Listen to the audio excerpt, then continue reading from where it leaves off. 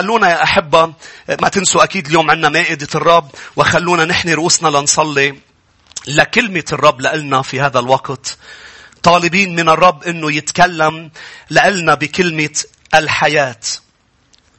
سيدي نشكرك من أجل يا رب وجودك في وسطنا. بكل مرة نأتي يا رب لنعبدك ونسبحك. يا سيد نشكرك لأنه نحن دائما ننقص وأنت تزيد. أنت دائما تباركنا بحضورك وبكلمتك وبروحك القدوس. من في البيت يا رب ومن يتبعنا يا رب خارج الكنيسة، أرسل روحك على حياتنا، رفرف فوق حياتنا يا رب، وتكلم كل نور، كل شفاء يا رب، كل تحرير، كل سلام. تكلم بالحرية، تكلم بالإطلاق للمأسورين، تكلم يا رب، بشر الفقراء يا حبيبي، تعامل معنا يا حبيبي وضمد جراح القلوب المكسورة. كلامك روح وحياة. كلامك كالمطرقة التي تكسر كل الصخور. كلامك كالنار التي تحرق الأشواك. كلامك سيدي هو الخبز لحياتنا. إذ نأكل منك يا رب لا نجوع لشيء آخر. مبارك اسمك إلى الأبد. كل شعب الرب يقول آمين. يا أحبة تكلمنا عن أبشالوم ومحبة الذات نهار الجمعة، وكان عندنا وقت نتكلم عن صفات هذه المحبة وهذه الخطيئة والمشكلة التي لأبشالوم. وامبارح يا أحبة المساء وأنا عم صلي وأطلب من الرب مين الشخصية الثانية، والرب هيك حط بداخلي بقلبي سليمان خيو لأبشالوم. سليمان الحكيم اللي هيك فرجاني حياته وخليني أقرأ كتير عنه، وهيدا الشيء اليوم بدنا نعمله مع بعضنا البعض. ما بعرف إذا اليوم بقدر أوصل حتى للمشكلة والخطية الحقيقية وراء كل شيء عمله سليمان، لكن بحسب وقتنا إذا ما وصلت الأسبوع القادم رح كون عم كمل، لأنه قريت كتير أمور وحابب نقراها مع بعض. والرب فتح لي عيوني على هذا الشاب الرائع يا أحبة، سليمان ابن داود، سليمان الحكيم اللي أخطأ باتجاه إلهه. ولكن قبل ما نفوت بمشاكل سليمان ودروس من سليمان ومن خطيته الحقيقية لسليمان، خلينا هيك ندرس ونتذكر تاريخ هذا الرجل بنقاط. رقم واحد يا شعب الرب، سليمان عنده كان أب عظيم. اليوم لازم تعرف تاريخه ونطرح مع بعضنا بعض الأسئلة. شو اللي خلى شخص بهذا التاريخ بهذه الخلفية يسقط كسليمان الحكيم؟ سليمان عنده أب عظيم. هيدي النقطة رقم أولى، رقم واحد اللي رب خلاني أتأمل فيها. داود رجل الرب العظيم. صحيح داود أب مش كامل، ولكن كان الملك الذي بحسب قلب الرب. كان رجل رائع جدا، والمهم أنه كان موجود في حياة سليمان. طبعا داود هو أكتر ولد كان موجود بحياته من ولاده هو سليمان. وقديش مهم الوالد يكون موجود بحياة أولاده. فسليمان عنده هذا الامتياز الأول، وجود رجل بي في حياته، وليس حيالله بي، رجل الرب الذي كان يتأمل سليمان أم هذا الشاب يتأمل ببيه كيف يلاحق الرب ويسعى وراء الرب، وكيف يحب الرب إليه ويرنم للرب إليه، وكيف سليمان يا شعب الرب استلم حتى من داود مملكة قوية، عرش ثابت وجيوش قوية جدا، جيش قوي وعظيم وأموال طائلة. وكانت المملكة موحدة غير منقسمة، موحدة تحت علم واحد. فسليمان يا شعب الرب كان عنده هذا الوالد الرائع. ومش بس هذا الوالد الرائع، هذا الوالد اللي واجه جولييت وانتصر عليه، هذا الوالد اللي واجه الدب والأسد وقتلهم، هذا الوالد اللي واجه شاول الملك بحكمة غير عادية ولم ينتقم لنفسه، هذا الرجل الذي واجه الفلسطينيين وكل أعداء الرب شعب الرب وانتصر انتصارات عظيمة. ولكن وهو يواجه الموت تكلم مع ابنه. بدي لكم تروحوا معي لنقرأ هذه الكلمات بواحد ملوك الإصحاح 2. بيو لسليمان علموا محبة الرب، علموا أن يعبد إله السماء والأرض، ووصاياه الأخيرة كانت عن الرب. واحد ملوك الإصحاح 2 والآية الأولى. يا أحب عادة أنا دغري بدخل بالمشاكل، صح؟ دغري بدخل بالخطية وبالمشكلة. ولكن الرب لم يسمح لي يعني كل الليل وأنا عم بقرأ عن هذا الرجل اللي عمل أمور رائعة للرب ولكن أخطأ. وأنا كنت مفكر خطيته بس الخطيئة المعلنة. طبعا نعرف مشاكله، قارين ومعلمين كثير عنه. ولكن الرب يعني دخلني إلى عمق شخصية هذا الرجل وماذا كان يريد سليمان. وأحب ملوك الإصحاح 2 والآية الأولى. ولما قربت أيام وفاة داود أوصى سليمان ابنه. شوف ملا بي بحياة هذا الولد. أنا ذاهب إلى طريق الأرض كلها فتشدد وكن رجلا. احفظ شعائر الرب إلهك إذ تسير في طرقه وتحفظ فرائضه وصاياه وأحكامه وشهاداته كما هو مكتوب في شريعة موسى لكي تفلح في كل ما تفعل وحيثما توجهت لكي يقيم الرب كلامه الذي تكلم به عني قائلا إذا حفظ بنوك طريقهم وسلكوا أمامي بالأمانة من كل قلوبهم وكل أنفسهم قال لا يعدم لك رجل عن كرسي إسرائيل. حتى ما تفتحها يا أحبة بواحد أخبار 28 والآية 9 قال له هذه الكلمات وأنت يا ابني سليمان اعرف إله أبيك واعبده بقلب كامل ونفس راغبة لأن الرب يفحص جميع القلوب ويفهم كل تصورات الأفكار فإذا طلبته يوجد منك وإذا تركته يرفضك إلى الأبد. هذه وصايا داود لسليمان. هذا الامتياز الأول. الامتياز الثاني وهو عمره 18 سنة تقريبا يظهر له بحلم إله السماء وبيقول له اطلب ما تريد. أليس هذا رائع يا شعب الرب؟ بأنه بأول طلعته بيظهر له إله السماء فلا يعود فقط إله داود بل يصبح إله سليمان. وتخيل معي بأن الرب يعلن لك نفسه ويقول لك اللي شو بدك طلب واحد. فنجد هذا الشاب يطلب طلب حكيم. لا يطلب غنى ولا يطلب أيام كثيرة ولا يطلب حتى أنفس أعدائه بل طلب تمييز وفهم وحكمة. وفرح قلب الرب وقال له لأنك طلبت حكمة لترعى شعبي سأعطيك فهم وحكمة وسأعطيك غنى وسأعطيك أيام طويلة وسأعطيك أيضا أنفس أعدائك. فالرب وعد سليمان وعود رائعة جدا. يا لهذا الامتياز الثاني. رقم 3 يا أحبة بتاريخ سليمان بأنه الرب طلب منه أعظم مشروع بحياة شعب الرب. قال ابني سليمان هو سيبني لي الهيكل. الرب وصاه وطلب منه هذا المشروع العظيم بأن يبني بيت للرب يا أحبة. والرائع بأنه بنى بيت عظيم. شيد بيت ممتلئ بالذهب. الأمور رائعة كانت فيها جمال غير عادي فيه. وسليمان ب7 سنين يا أحبة مع 180 تقريبا ألف شخص كانوا منخرطين ببناء الهيكل. شوف هذا العدد العظيم 180 ألف شخص. طبعا هذا الشيء من بعد 11 سنة من ملكه لسليمان.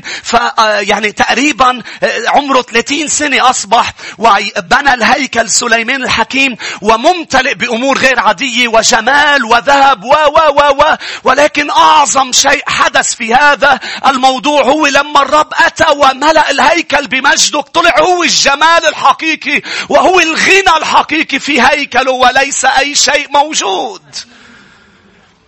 بأنه ليس فقط امتياز أنه بنى ومشروع عظيم بأنه أنا عم ببني ملكوت السماء أنا عم بعمل شيء للرب. لا الرب بارك والرب حضر ولم يستطع الكهنة إكمال الخدمة. يعني هذا الامتياز لملك اسمه سليمان. كمان بديك تقرأ معي. روحوا إلى 2 أخبار 5. أنتوا بعدكم معي يا أحبة. 2 أخبار 5 والآية 7.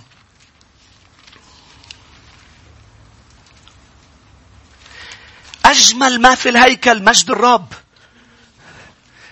يا أحبة لما بتفوت على الهيكل بتقول واو ما هذا. لكن لما بيحضر الرب في الهيكل تنسى الذهب تنسى البرادة بتنسى الآلات الموسيقية تنسى كل شيء فتنظر إلى مجده. هو الأبرع جمال.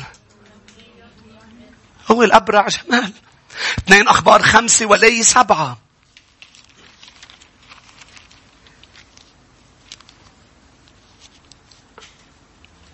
وأدخل الكهنة تابوت عهد الرب إلى مكانه في محراب البيت في قدس الأقداس إلى تحت جناحي الكروبيم. وكان الكروبان باسطين أجنحتهما على موضع التابوت.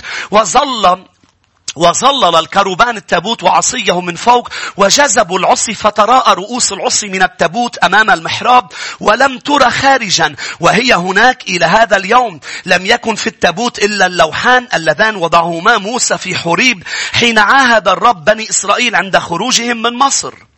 وكان لما خرج الكهنة من القدس لأن جميع الكهنة الموجودين تقدسوا لم تلاحظ الفرق. واللاويين المغنون أجمعون أساف وهيمان ويدوسون وبنوهم وإخوتهم لابسين كتانا والصنوج والرباب والعيدان واقفين شرقي المذبح ومعهم من الكهنة 120 ينفخون في الأبواق.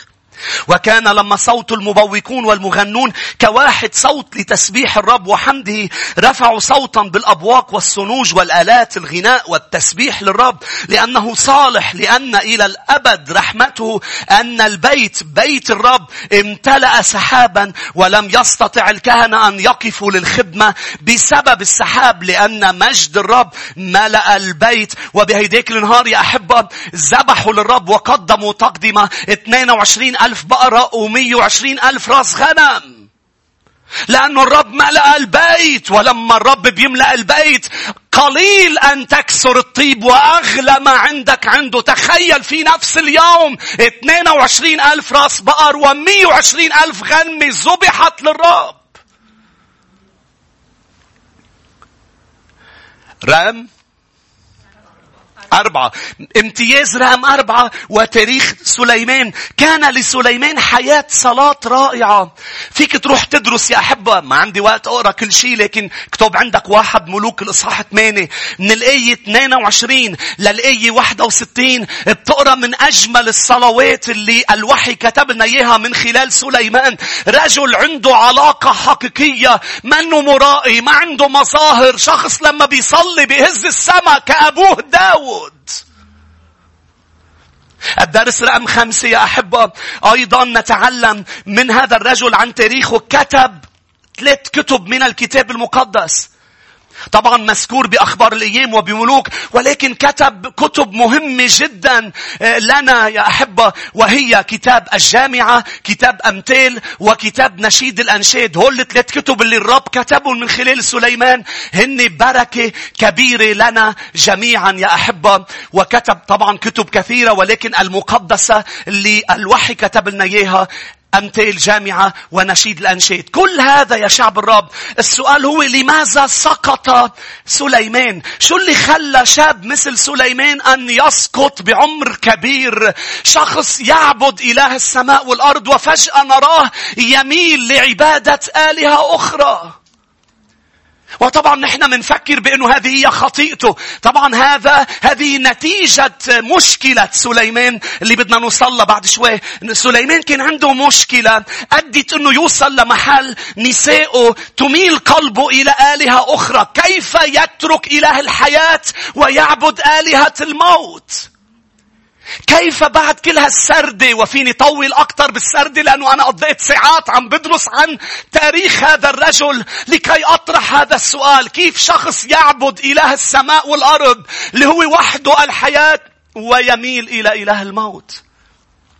كيف سليمان يا شعب الرب اللي أنقذ طفل وقال أعطوه لأمه التي تريد له الحياة لأنه في 2 نساء تخانقوا على ولد بأنه هيدا ابني لا هيدا ابني فبحكمة من إله الحياة الرب أعطى حياة للطفل لأنه كانوا بدهم يقصوه بالنص ويموت الطفل فأنقذوا سليمان بسبب إله السماء اللي هو إله الحياة. فجأة يعبد آلهة كثيرة بيناتهم آلهة تطلب أولاد في النار من أجلها. لماذا سقط سليمان هذه السقطة الكبيرة يا شعب الرب؟ كمان قبل ما نوصل بدنا نتعلم دروس من حياة سليمان. جاهزين؟ الدرس الأول يا شعب الرب تجنب المشاكل لأنه تجنب المشاكل أفضل بكثير من معالجة المشاكل. شو بنتعلم من سليمان؟ وبرجع بقول لك أنا عم أجل التكلم عن المشكلة الحقيقية، لكن فرجيتك خطية كبيرة عملها، عبد آلهة أخرى بسبب زوجاته. ولكن اللي بنعرفه عن هذا الرجل بأنه لم يكن يتجنب المشاكل. ونحن كتار يا شعب الرب نعيش بهذا الأسلوب الخاطئ. بدل أن نتجنب المشاكل ننتقل من مشكلة كسليمان إلى أخرى، وبقلب المشكلة نريد أن نعالج المشاكل اللي وضعنا أنفسنا فيها. نحن يا أحبة لا نتجنب المشاكل. وسليمان يا أحبة نفس الشخص مثلنا، لأنه نحن عم نتعلم من أشخاص بتشبهنا. لم يتجنب المشاكل، بل دايما كان يلاقي حاله بألم وبخسارة ومن مشكلة لمشكلة وبأوجاع، وبقلبه بده يطلب حكمة من الرب كيف أطلع من هالمصيبة، بالوقت اللي الرب يشجعنا دائما أنه نعيش نحسب النفقة لكل شيء لكي لا نخسر بل نتجنب المشاكل. حتى في الطب يوجد الطب الوقائي اللي هو أفضل من العلاج تبع الأمراض. سمعوا هذا المثل، درهم وقاية خير من أمطار علاج. شو يا شعب الرب؟ شو هي الوقاية؟ هي أخذ كل الإجراءات المناسبة لتجنب المرض، لتجنب الألم، لتجنب الخسارة. ولكن 99% من البشر ماذا نفعل؟ لا نأخذ الوقاية والطب الوقائي، نركض إلى الطب العلاجي، لأنه نحن أشخاص لا نريد أنه نأخذ إجراءات وأمور تحكمنا وضوابط، بدنا نعيش كما نريد، وبقلب المشاكل الصحية نريد أدوية لنصح من المشاكل. وكتار من أمراضنا فينا نتجنبها إذ نسمع تحذيرات الرب. وهذا هو إلهنا يا شعب الرب. نحن أوقات منركز على شو؟ على بأنه الرب يرسل نبيه ويعلن دينونته لداود، يعلن قضاءه لفلان. ولكن لا تنسى بأنه هذا الإله ولا مرة يرسل نبيه بالآخر بس، بل دائما يرسل أنبياء قبلا جدا برسائل تحذيرية تنبيهية. اوعى تعمل هيك يا قايين، على الباب خطيئة منتظرة. انتوا هون. إلهنا إله التحذير يا شعب الرب. الرب ما بيتركك تسقط وبعدين بيجي ليعاتبك وتدفع أي حساب أبدا. الرب يحذر ويحذر، رسالة ورا رسالة ورا رسالة. واليوم نحن بالعهد الجديد كلمته النبوية تسمع وعظة ورا وعظة ورا وعظة. من اللحظة اللي ببلش سهام العدو تجي على ذهنك ببلش الرب يضرب ويبلش يتكلم، وبتصير تقول عم بيقصدني، وهيدي الكلمة لإلي، لأنه الرب عم بيقول لك ابني على الباب خطيئة تريد أن تسود عليك. انتبه، حفرة. لكن نحن بنوقع بالحفرة وبدنا نصلح الدولاب، مش هيك؟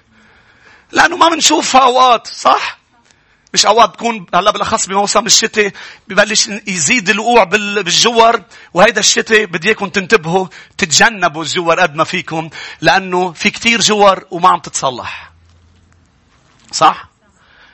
فبيصير بدك تعيش بالتجنب. وبسبب الوضع الاقتصادي التجنب أفضل من العلاج. بيقول أمين. فأنا وإنتو بحياتنا الروحية عنا إله اسمه يسوع. إذا إبليس حفر لنا حفرة، قال الرب ما بيخلي، قال بيحمينا وبإيده بيحرسنا وممنوع بحفرة أبدا، بل الشيطان بيخليه يقع فيها. كيف ممنوع يا شعب الرب؟ مش بحكمتنا، مش بذكائنا، بل بحكمة الرب وبإرشاده وقيادته، لأنه يرسل تحذير ورا تحذير. فالدرس الأول أرجوك تعلم وتذكر بأنه تجنب المشاكل أفضل من معالجتها.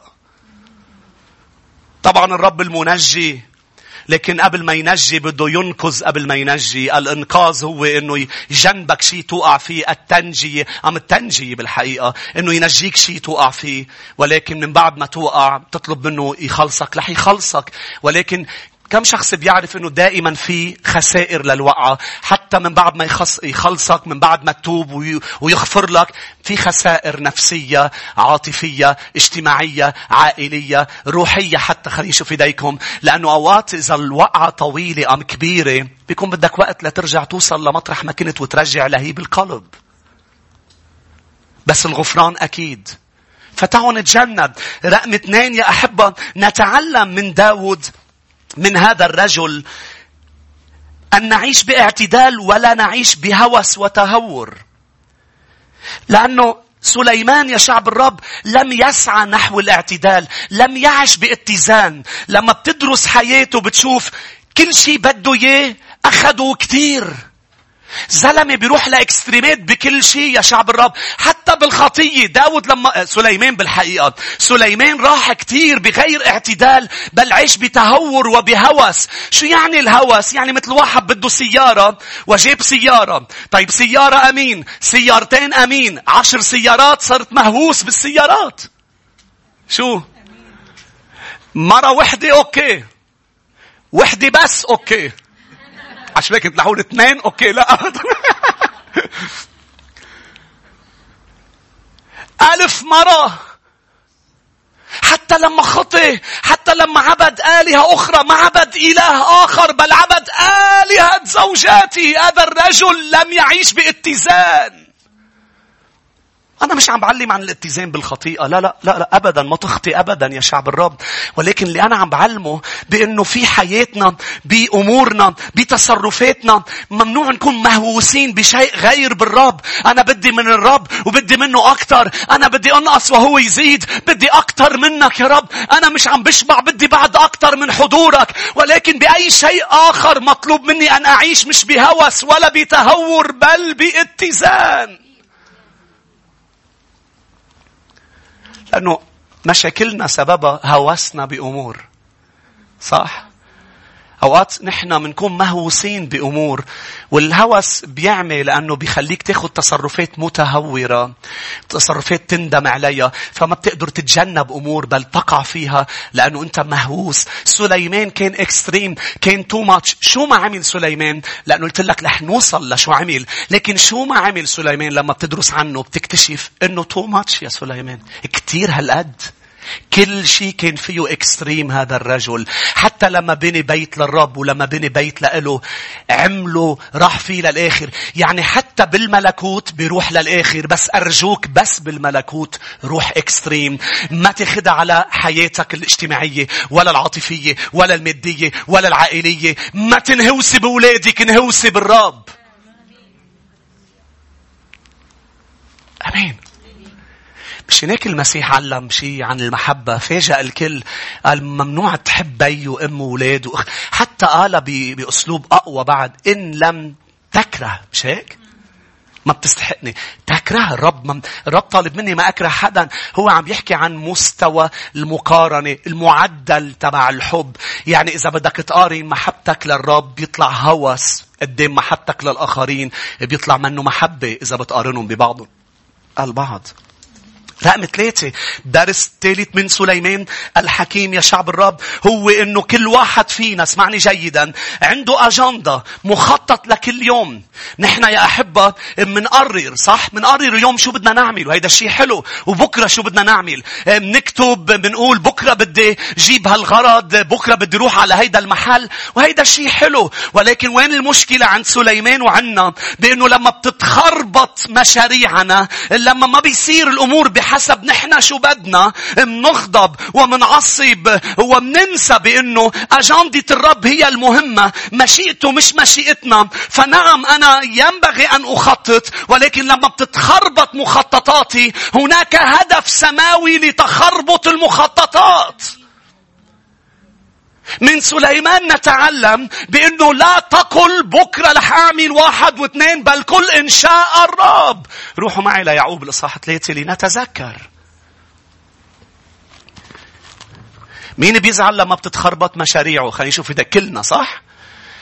لكن نحن وزعلانين لازم نقطشه هالزعل. لازم بمحل ما نقول إذا الرب أنا رايح لمحل ومخطط له ومبسوط وصار في شيء غير المشروع، هناك قصد إلهي. وفي كتب مكتوبة عن أشخاص خلصوا من موت، خلصوا من مصايب، بالوقت اللي كانوا عم بيعصبوا ويصرخوا لأنه انفخد دولاب وما وصلوا على محل. طلع المحل بناية رح تقلب، طلع انفجار رح يطلع، طلع في مشكلة رح تصير. دايما نقول الرب صالح والأشياء تتحول وتعمل معا للخير. نعم مخططاتي خربت، بس الشيطان ولا الظروف تقدر تخربط مخططات إلهي. عنده قصد من كل شيء.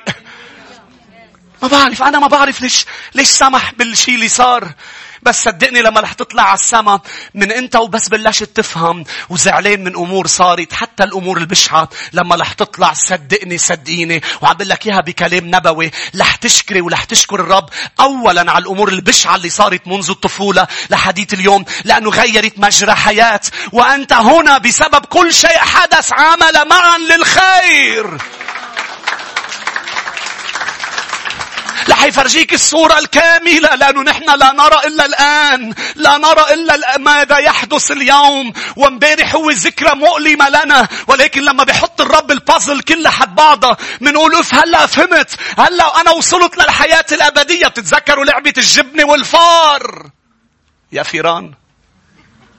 تتذكروا هاللعبة اللي كنا بدنا ناخد الفار على الجبنة ونفوته بطرقات للفار، وفي عدة طرقات والجبنة موجودة بالصفحة، وبنقعد قبل نطلع لناخد قرار حكيم، لأنه أي مفرق منفوت فيه غلط ما بيوصلنا للجبنة، بل بنوصل لطريق مسدودة وبتصير الرجعة أصعب. مين لعبها هاللعبة؟ عم تطلعوا فيه شو هاللعبة؟ بس نحن 4-5 لعبناها. أي جيل أنتو؟ هاي لعبتنا المفضلة.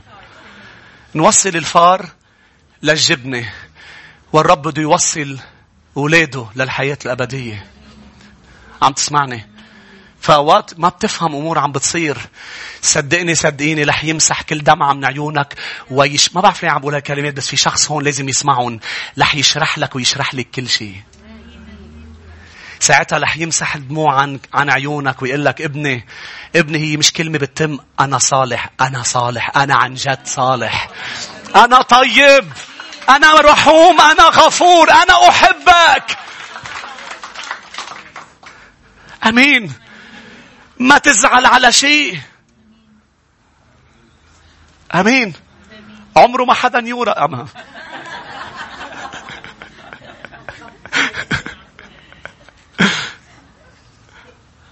قصدها أنا إذا مرات مسحة قصدها. ما في شيء. هيدا اللي وصل له، هيدا اللي بدي أوصل له، هيدا اللي مفروض أوصل له. ما في شيء إلا قبض الريح. تعرف شو يعني؟ أنت عم بتلاحق رياح لتلقطها، مش رح تقدر.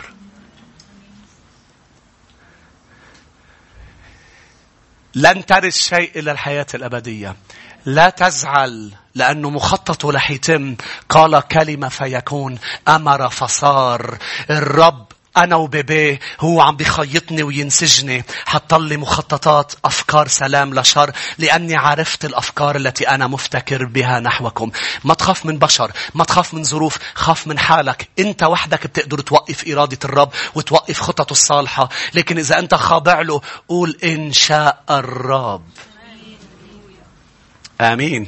أنا في كتير أمور كنت بدي أعملها، وكنت مخطط. أنا أهلي مخططين لإلي لأطلع شخص ما، دارس أمور ما، عندي شهادة ما، أنا كان عندي خطط أخرى ما، ولكن أنا اليوم راعي كنيسة.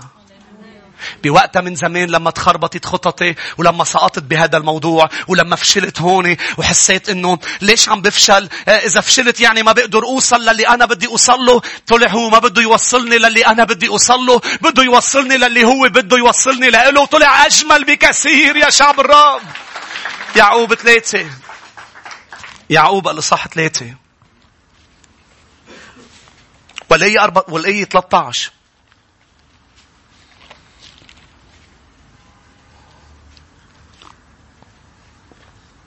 هلما الآن، قلت لك الإصحاح 3 الإصحاح 4.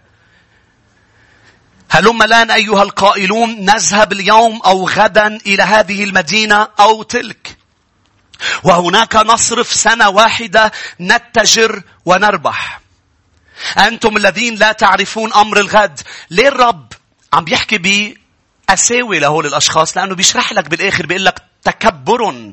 يعني مش شخص بس مجرد عم بيخطط وتارك مجال انه يا رب انا مش رح صلي انه يصيروا، انا رح اقول لك شو هو انا بدي، بس لتكن مشيئتك.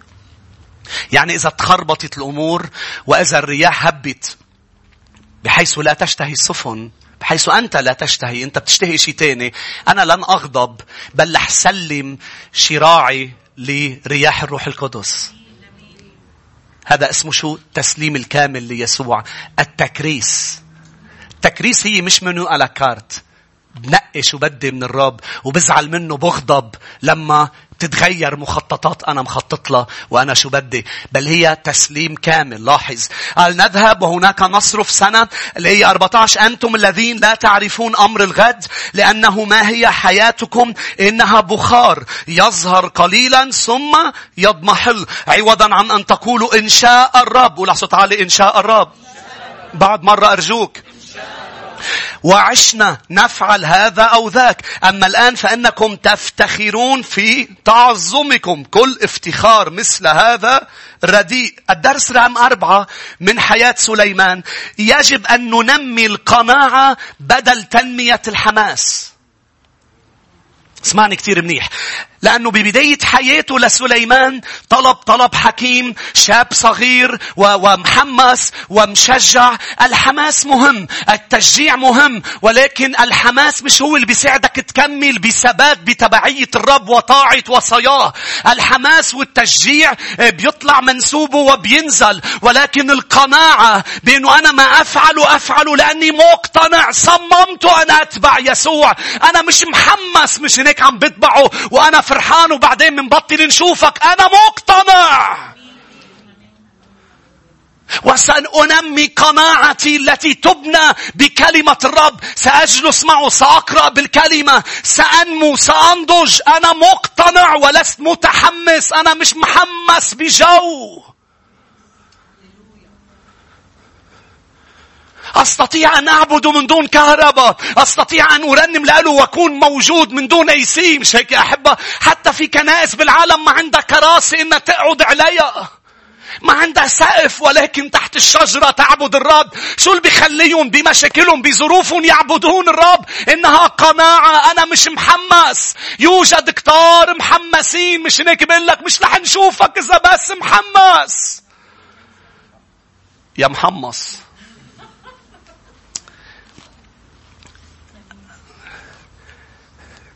يا أحبة القناعة. هل أنت مقتنع بشخص المسيح الرائع؟ هل أنت مقتنع بأنه أنا لن أتركك مش لأنه أنا بس مجرد محمس. أنا لن أتركك لو شو ما صار. لو شو ما صار. العالم خلفي. لو شو ما خسرت. ليكن اسم الرب مبارك. لو مين ما عيش لو مين ما مات. أيوب قال ليكن اسمك مبارك. لو أعطيتني ولو أخذت مني أنا معك متمسك فيك. كان محتاج تدوزن وتظبيط رؤية ومعرفة حقيقية لشخص الرب. لكن أقله تعالوا نعترف بأنه هذا الرجل يتبعه باقتناع مقدس وليس بحماسة. بأنه شو حلوين ولادي حوالي ومرتي وعم نقدم ذبائح كل سنة. شو حلوة عم نعمل ما هذا الموضوع. وبيوم واحد ابتدأت خسارة أيوب والشيطان بدأ يسرق من حياة هذا الرجل. ولكن شو منلاقي بالمقابل؟ ليكن اسم الرب مبارك. يا سليمان كيف تترك وتعبد آلهة أخرى؟ بعد كل شيء قدم لك يا سليمان. تعرفوا تقريبا امتين سليمان بلش يتراجع ويضيع؟ تقريبا بعمر 50 سنة. جهلة 50. بعمر 18 قال له شو بدك؟ قال له بدي حكمة منك لأرعى شعبك العظيم. سليمان استلم مملكة مش مقسومة تحت راية وحدة. لكن اجا لعنده الرب قال له بس كرمال بيك داود ما رح اقسمها هلأ. بس المملكة انقسمت وابنك من بعدك رح يكون عم تنقسم مملكة. وانا رح حافظ لابنك. اسمعني. رح يجي واحد يتمرد وياخد أسباط إسرائيل. بس أنا رح أترك لك بس سبطين. رح أترك لك هني بس إكراما لداود ولتحقيق نبوءات عن أورشليم. قالوا أنت مش رح تشوفهم بس أولادك رح يشوفوا انقسام كبير. ليش يا أحبة؟ لأنه هذا الشاب بس صار عمره 50 أم بهالعمر لم وصل لمحل هيك استقر. جلس على درديه ولم تتحرك خمره بعد وبطل ولعان. لربما شو اللي بيخلي حدا يترك إليه الحياة؟ مش عم بقدر أفهم كيف ممكن الكلب يرجع يأكل اللي تقيأ والخنزيرة ترجع على الوحل اللي كانت تلعب فيها. هو الآيات كتابية.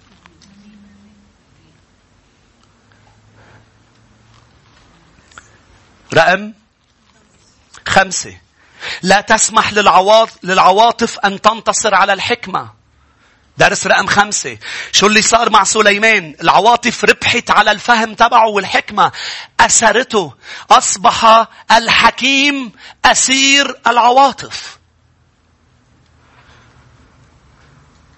ويمكن هذا أفضل عنوان للعظة اليوم. أصبح الحكيم أسير العواطف.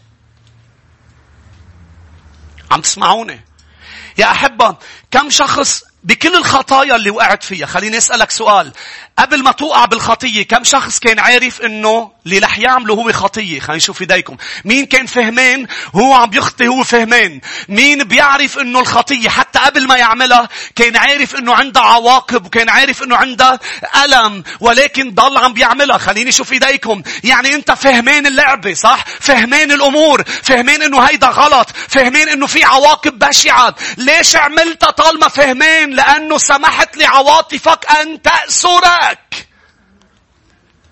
سيطرت العواطف على فهمك وعلى حكمتك. إن الحكمة بكلمة الرب. بنعرف كل الآيات الكتابية وبرضه منروح نحو الخطيئة لأنه عواطفنا تحكمت بفهمنا. العواطف جميلة مثل ما قلنا، مخططاتنا جميلة، ولكن يا أحب اسمعوني، ما تسمح للعواطف تسيطر عليك. شو بده يسيطر علي؟ هكذا يقول الرب. شاعر أم مش شاعر، الكلمة بتسيطر علي. حزين، فرحان، عندك أمل، حاسس باليأس، الكلمة تسيطر على تصرفاتك مش مشاعرك. المشاعر بتجي وبتروح وحرف واحد من كلمته ما بيسقط. فصوت المشاعر انقض على صوت الفهم وصوت الحكمة.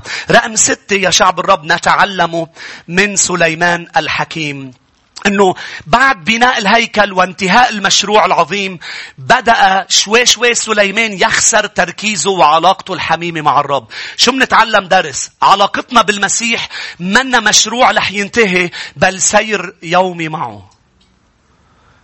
علاقتنا مع يسوع هي مش انه في شيء انا عم بعمله لإله وبس يخلص خلصت العلاقة. انا مع يسوع زوجني، عطاني ولاد، عطاني مملكة كبيرة، عطاني وباركني فانا وصلت للمشروع، بنيت الهيكل، عملت لك اللي بدك اياه. لا، المشروع الاعظم هو بناء علاقة مع الرب وليس بناء امور للرب. لا تنسى بأنه لما دعا نوح دعاه لأنه يسير مع الرب. لقد طلب منه مشروع صحيح، قال له بتبني الفلك، ولكن ليش اختاره وليش نوح وجد نعمة بعيون الرب؟ لأنه كان يسير يوميا مع الرب. أخنوخ كان يسير يوميا مع الرب. فما نسقط بهذه الخطيئة يا شعب الرب. خطيئة بأنه أنا عم بعمل له شيء وبس أعمل له إياه بدي ارتخي وبدي ارتاح. لا، أنا لح أعمل له، أنا وعم بمشي معه، أنا وعم بصير معه. بس يخلص المشروع في مشروع تاني ومشروع ثالث ومشروع رابع. لكن المشروع الأساسي اللي أنا عم ببنيه إنه أنا عم ببني علاقة أنا عم بنقص فيها المسيح عم بيزيد ومشروعه عم بيتم. أمين يا شعب الرب. شو هي مشكلة سليمان الحقيقية بعد تاريخه وبعد 6 دروس نتعلمها عنه الجمعة منكمل؟ يا ريت نوقف سوا.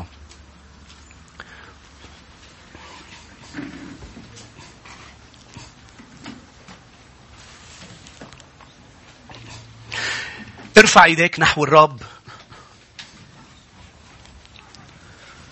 طبعا لأنه إذا بفوت ما رح نلحق نخلص فلح. نتعلم الأسبوع القادم شو اللي وصل سليمان الحكيم إلى هذا. ليش رجل عنده بي مثل داود زاروا الرب وأعلن نفسه لقاله بحلم وطلب منه بناء الهيكل، مشروع عظيم للرب، بناء الملكوت.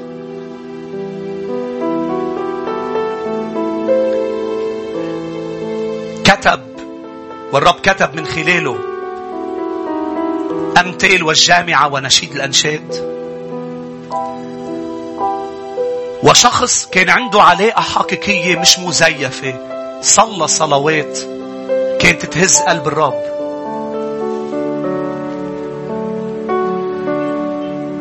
شو اللي خلى هذا الرجل ليعبد آلهة كثيرة؟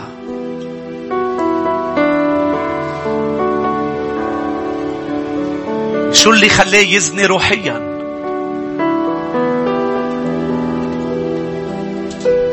طبعا الزنا الروحي وعبادة الآلهة، طبعا هذه الخطيئة المبينة كبيرة، أكبر خطيئة عملها سليمان، وبسببها تم إعلان الحساب والدينونة بقسم المملكة.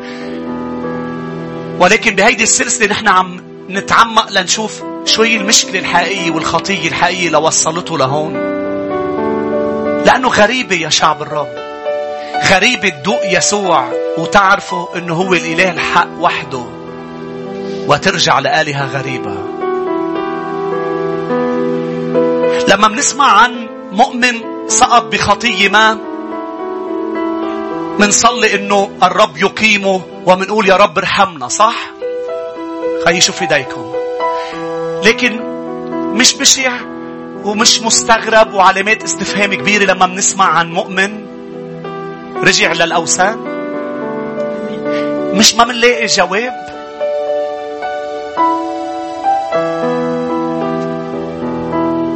وهذا السؤال اللي سألته إياه للرب امبارح. قلت له يا رب، هيدا مش مؤمن عادي، هيدا مش مؤمن عادي، هيدا عنده بي اسمه داود، هيدا هيك هيدا هيك، هيدا ظهرت له شخصيا بحلم زرته، هيدا عطيته حكمة، عطاه ذكاء لم يوجد لحد اليوم طبعا ما عدا المسيح، لأنه هو أعظم من سليمان، لكن لم يوجد بحكمة سليمان. أذكى واحد على الأرض. الملوك كانت ترسل له هدايا وبس تسأله حكمته لتجربه، لأنه صيته وصل لكل الأرض.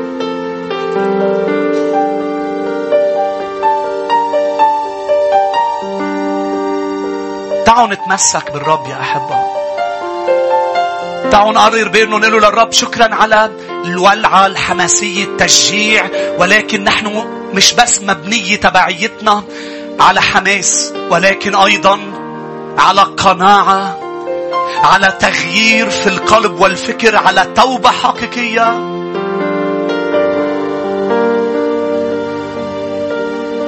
بتقلي أسيس أنا بمشكلة. نعم، أنا عم بتعلم عن تجنب المصائب والمشاكل والخطايا، لكن أنا بمشكلة. شو هو الحل لها والعلاج؟ الانكسار والتوبة والاتضاع.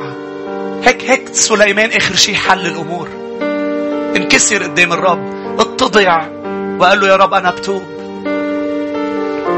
ولكن منذ الآن قال له للرب ساعدني أن أرى وأن أسمع. من له أذنان للسمع فليسمع. ساعدني يا رب، مش بس اسمع بدينتي، بل اخد بعين الاعتبار تحذيراتك، تنبيهاتك يا رب.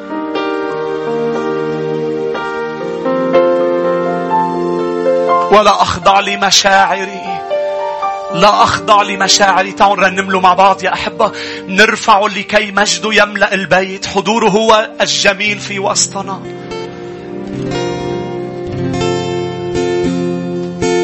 أنا بحبك يا رب، أنا بعبدك، أنا بعبدك يا رب،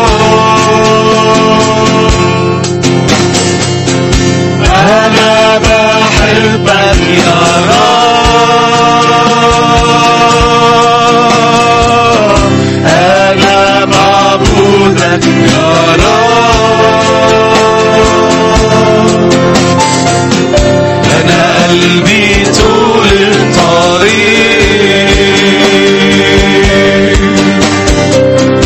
هيفضل ملكي ليك، وعليا طول الطريق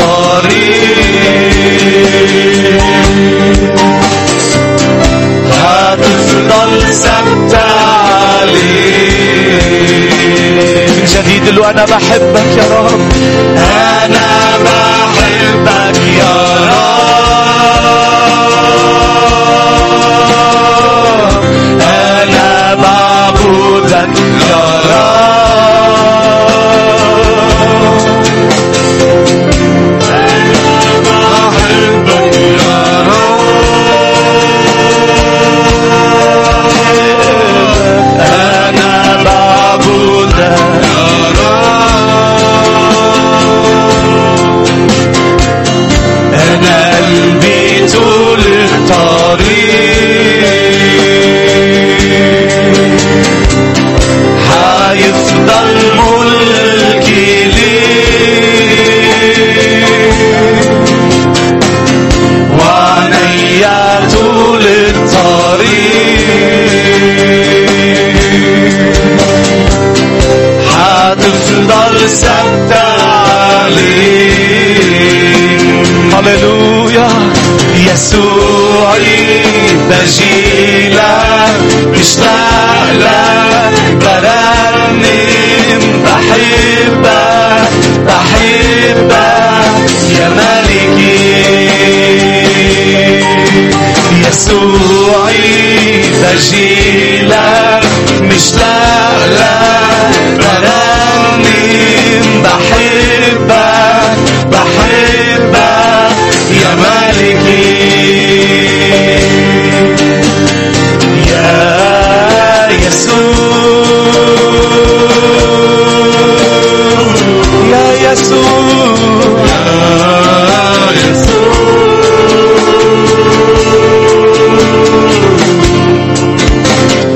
يا يسوع يا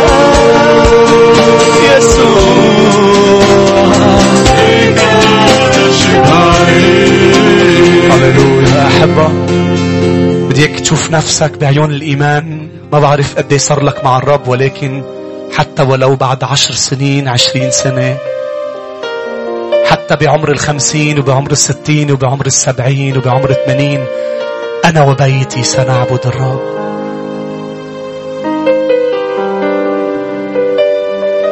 تعرفوا ليش سردت لكم وأردت بشخصية سليمان أسرد لوقت طويل الماضي تبعه؟ لقلك إنه ما كان عنده عذر. وخليني أقول لك بأنه أنت حصلت على أعظم من اللي حصل عليه سليمان. أنت حصلت على المسيح يسوع. اسمعني، ما بعرف أنت هلأ وين رح تصير بكرة وبعد 10 سنين وبعد 20 سنة إذا المسيح ما رجع. بس خليني أقول لك إياها من هلأ، ما عندك عذر أبدا تلتفت نحو آلهة العالم وآلهة الموت، وعندك شخص المسيح. لا عذر لك أيها الإنسان، لا عذر لك، لا عذر بعد كل شيء عمله. سليمان ما كان عنده صليب، ما كان عنده إله تجسد، مات دفن وقام،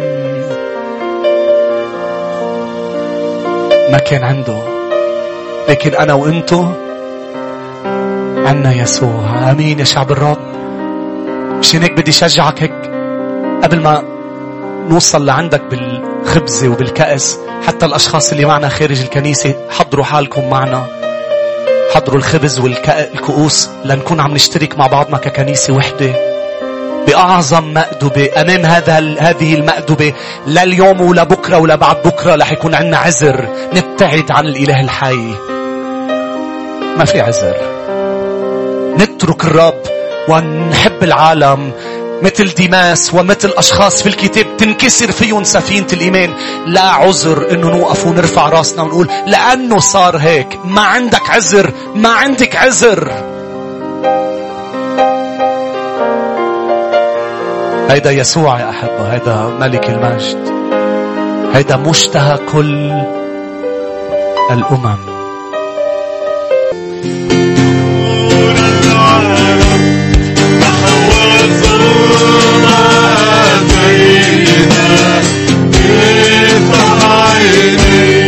كي أرى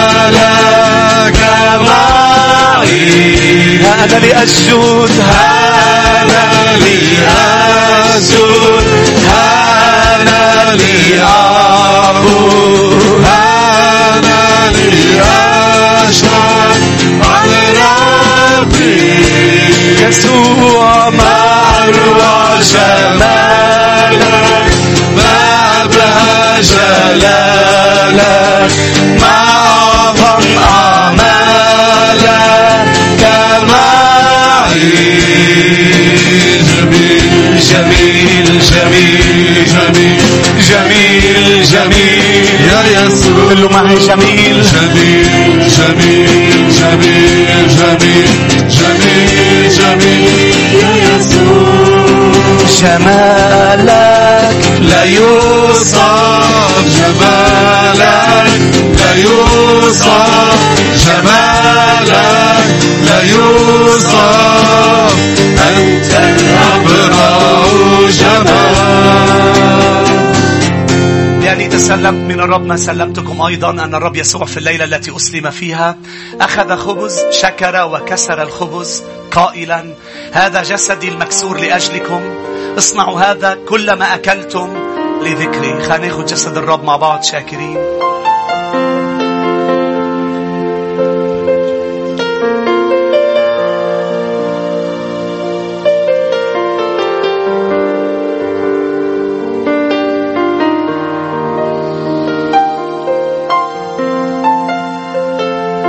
كذلك الكأس بعدما تعشوا قائلا هذه الكأس هي كأس العهد الجديد بدمي، اصنعوا هذا كلما شربتم لذكري. خلينا نشرب كأس الحب.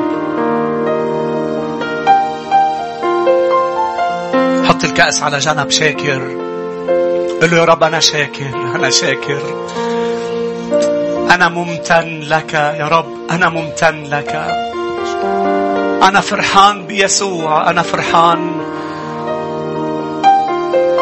بشخصه القدوس، شخصه الرائع، المنقذ والمنجي، الشافي والمحرر. إنه يسوع يا شعب الرب. أمين. فينا ننهي التسبيح، نعطي زقفة من كل قلوبنا. يسوع يسوع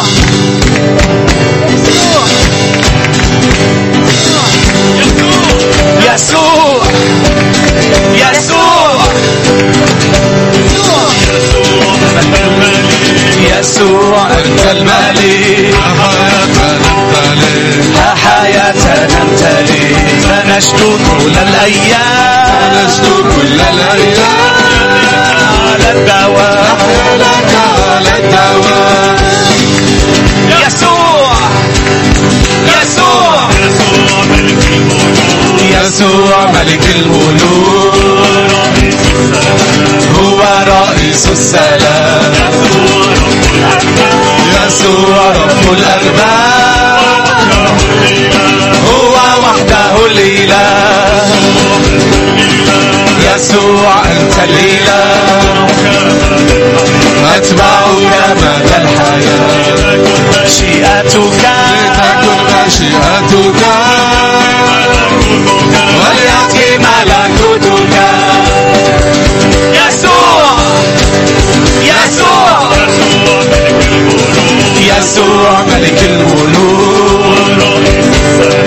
هو رئيس السلام، يسوع رب الأرباب، هو وحده الإله، مجدا مجدا للحمام، قد اكتمل العمل، اسمك ننتصر، اسمك ننتصر،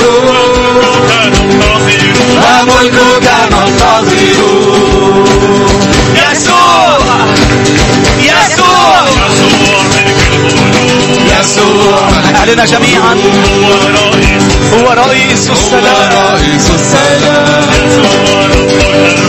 يسوع رب الأرباب، هو وحده الإله. هللويا. بزقف من كل قلبك ليسوع.